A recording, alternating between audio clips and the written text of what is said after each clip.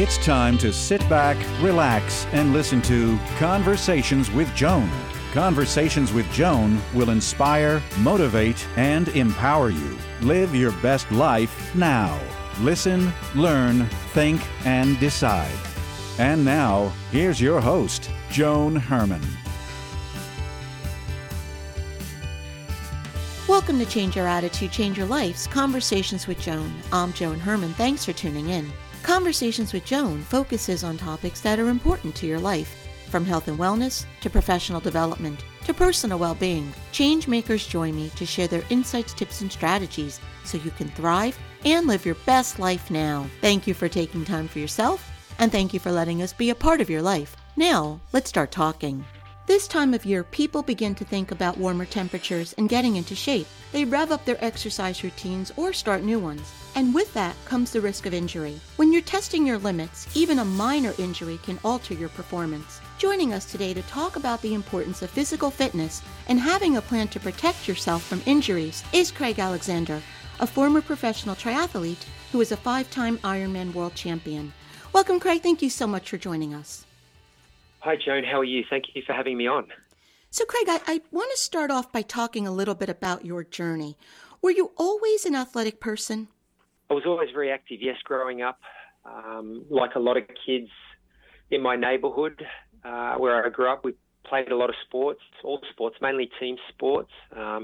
Soccer was my main love. I played it for 15 years. So, yeah, I was always very active. I think it was a big part of my life being outside and playing different organised sports. So as long as I can remember, I was always involved in all sorts of sports. So it's always been a big part of my life. So what got you interested in triathlons? I mean, that's a really challenging endurance sport.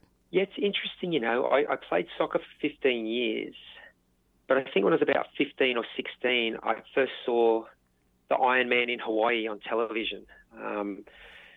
And even though at that time I was playing team sports and I was more of a sprinter, I mean, I was more into running the 400 and 800 than longer distances, particularly at school athletics carnivals. I think something about the event just must have interested me and captured my attention. I think on reflection, it was the challenge of it.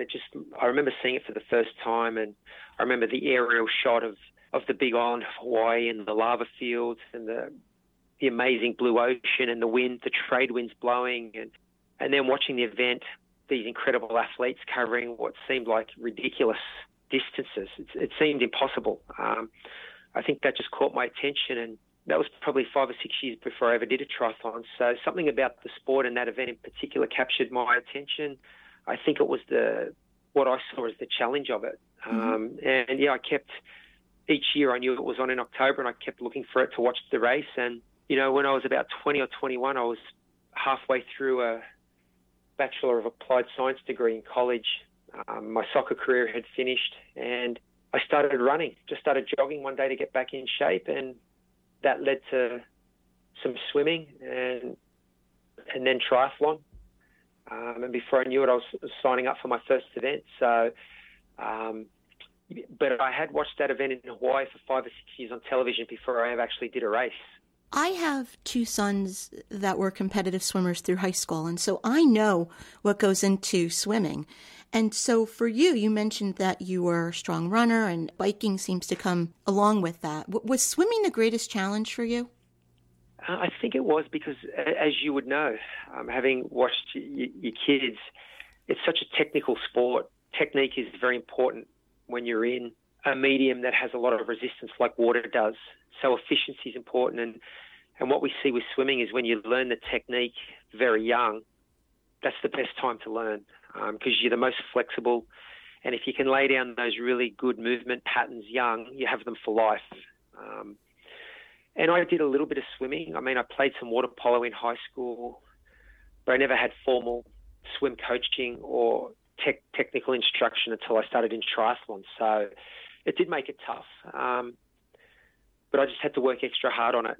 It became a focus point. I think having played soccer and other sports where running was a basis for those sports, the running naturally came the easiest of the 3 disciplines. And I think you're right. I think runners pick up the cycling quite quickly. So swimming was definitely the biggest challenge. It required a lot of focus on technique and just effort and a lot of time in the pool, repetition, consistency, and all those things that you need to improve. So many of us that attempt exercise programs or decide that we want to get into shape, the part that I think is missing is the mental aspect of it. So what type of training goes into reaching your level of success, and what should we all be doing on a daily basis to prepare ourselves? Yeah, that's such a great question, because the mind-body connection is strong and the mind controls the body. So you can have the best physical shape, the best body, but I think mindset and attitude is very, very important. What I observed throughout my career is that's what separates the good athletes from the great ones. And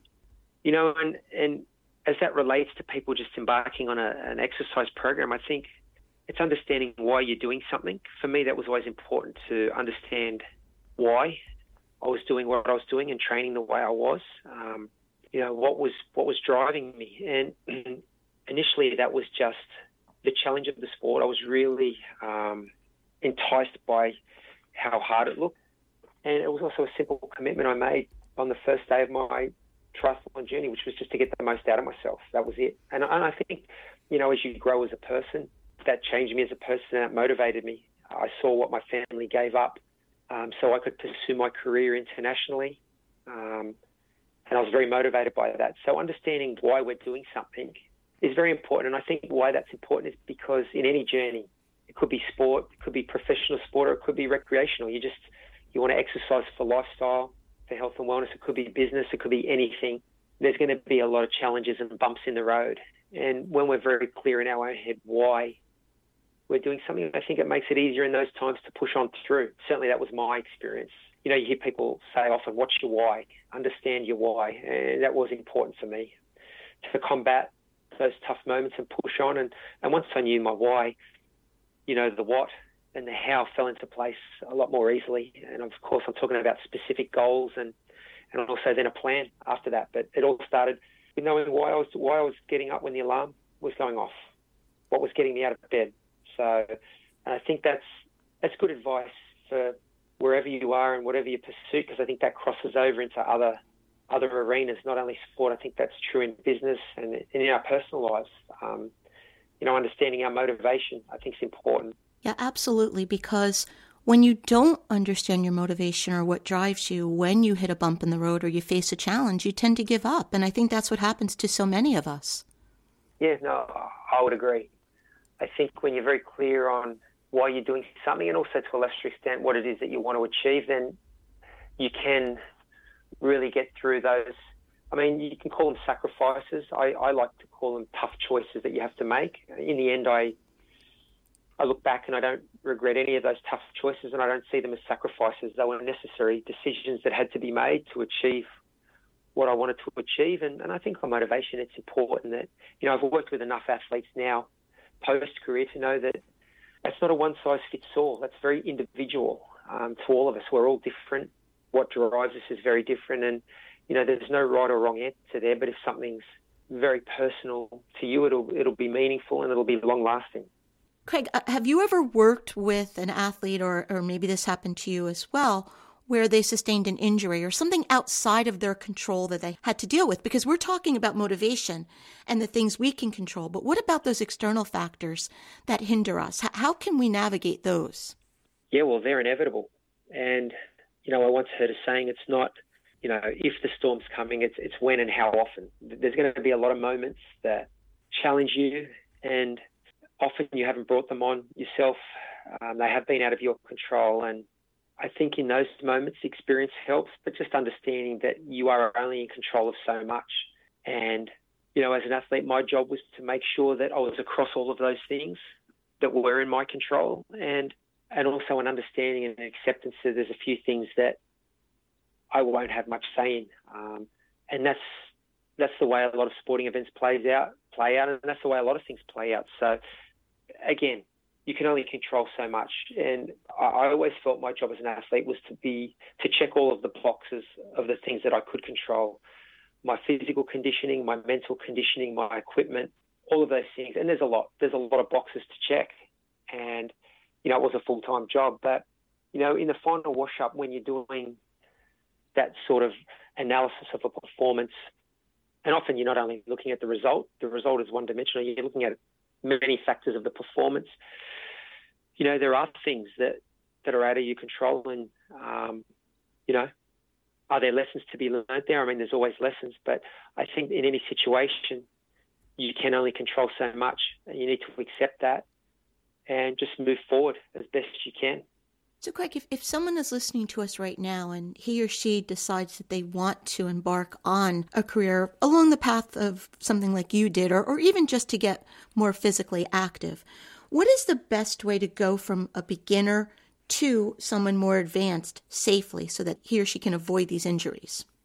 Yeah, well, with endurance training, it's about patience and consistency. There's no shortcuts. There's no quick fix or magic bullet. There's no hack that will get you to world-class conditioning overnight. It's physiologically, it's a process. Aerobic conditioning takes time.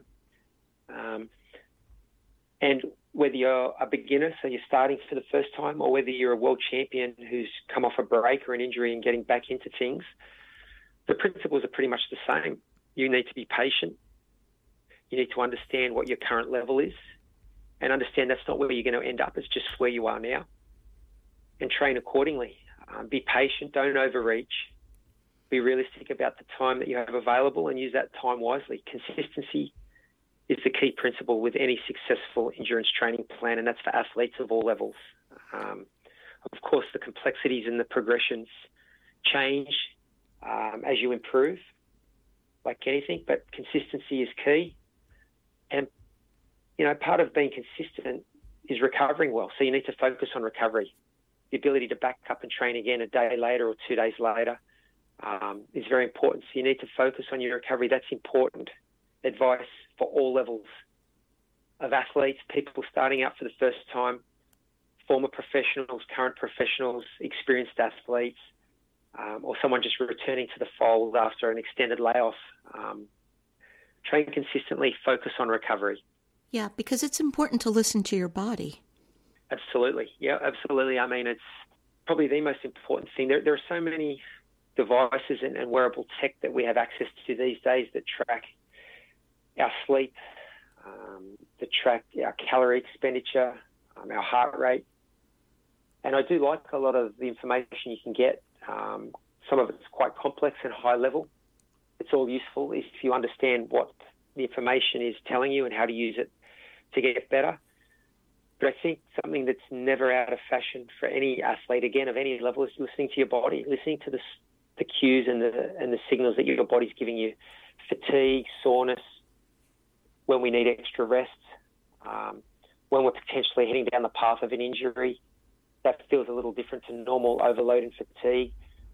So I think with experience, if we're vigilant and pay attention, we learn pretty quickly what our body's trying to tell us. And I think that's a completely undervalued trait that every athlete of all levels should try and work on. Craig, you've been an athlete for most of your life and you've achieved tremendous success. But could you speak to someone for a moment who may not be physically active and talk to the importance of getting our bodies moving? Well, I think it's well documented. There's countless studies and research that show the benefits of exercise and regular exercise, and it doesn't have to be high intensity. I mean, I've always been a big believer that movement is medicine. My education, I got a Bachelor of Applied Science degree in physiotherapy, so I was always interested in the body and in how it moves and the benefits of movement and when things go wrong, why do they go wrong, how do you get it back on track. But I would just say to anyone listening, you don't have to be put off. It doesn't have to be painful. It just has to be consistent and regular. It can be low heart rate, low intensity, and find something that you enjoy doing. If you enjoy doing something, we tend to go back to things that we enjoy, so that will increase compliance. And there's so many things that constitute exercise. It doesn't just have to be in a gym working out, or it doesn't have to be running. It can be those things if you love those things, or it could be a team sport. I would encourage people who have struggled with motivation to try and join training groups. They're very social. It increases your accountability, I think, and your compliance when you're meeting people. And if you're very social, it increases the enjoyment factor as well. I mean, it doesn't have to just be hard work. It can be dressed up as other things. But mainly I would just say find an activity that you really enjoy or a sport that you enjoy. Whatever that is, pickleball, tennis, golf, anything. It's all movement. Exercise comes in many shapes and forms. So I think the hardest thing to do is to find something that we love. Or maybe that's not so hard, but then secondary to that is to get started. Getting started's hard. So that's the hurdle you've got to clear. But just get started. Get started in a very simple way and in an enjoyable way, and you won't regret it. Greg, where can the listeners go to get more information about you and your work? Well, if they want more information about me, they can head to, I'm on all the usual social platforms, but I've got a training platform, sensego.co. We've got a lot of great training tips on there, some great resources, videos, really simplified information that will help get you started. If any of your listeners are interested in embarking on regular training programs or regimes, I encourage them to get started. Now, I talked about consistency, recovery, preventing injury. There's a lot of great products that are readily available that I would encourage the listeners to go and check out. Craig, thank you so much for joining us. We've been talking about sports, but as you said earlier, these lessons that you've been teaching us today, these can apply to any aspect of our lives. So I really have enjoyed this conversation, and I thank you for being here. My pleasure. I appreciate you inviting me on to have a chat. It's been fun. Thank you for joining us. I hope you found the show informative. At Change Your Attitude, Change Your Life, we believe that knowledge is power. Take what you've learned, apply it, and live your best life now. Remember that the information provided is the opinion of our guest and should never replace the advice of a professional who knows your personal situation. If you'd like more information, visit our website, CYACYL.com. That stands for Change Your Attitude, Change Your Life. While on our site, listen to past shows on demand, read the digital magazine, sign up for our mailing list, and be sure to follow the show on social media. Until next time, this is Joan Herman. Thanks for tuning in.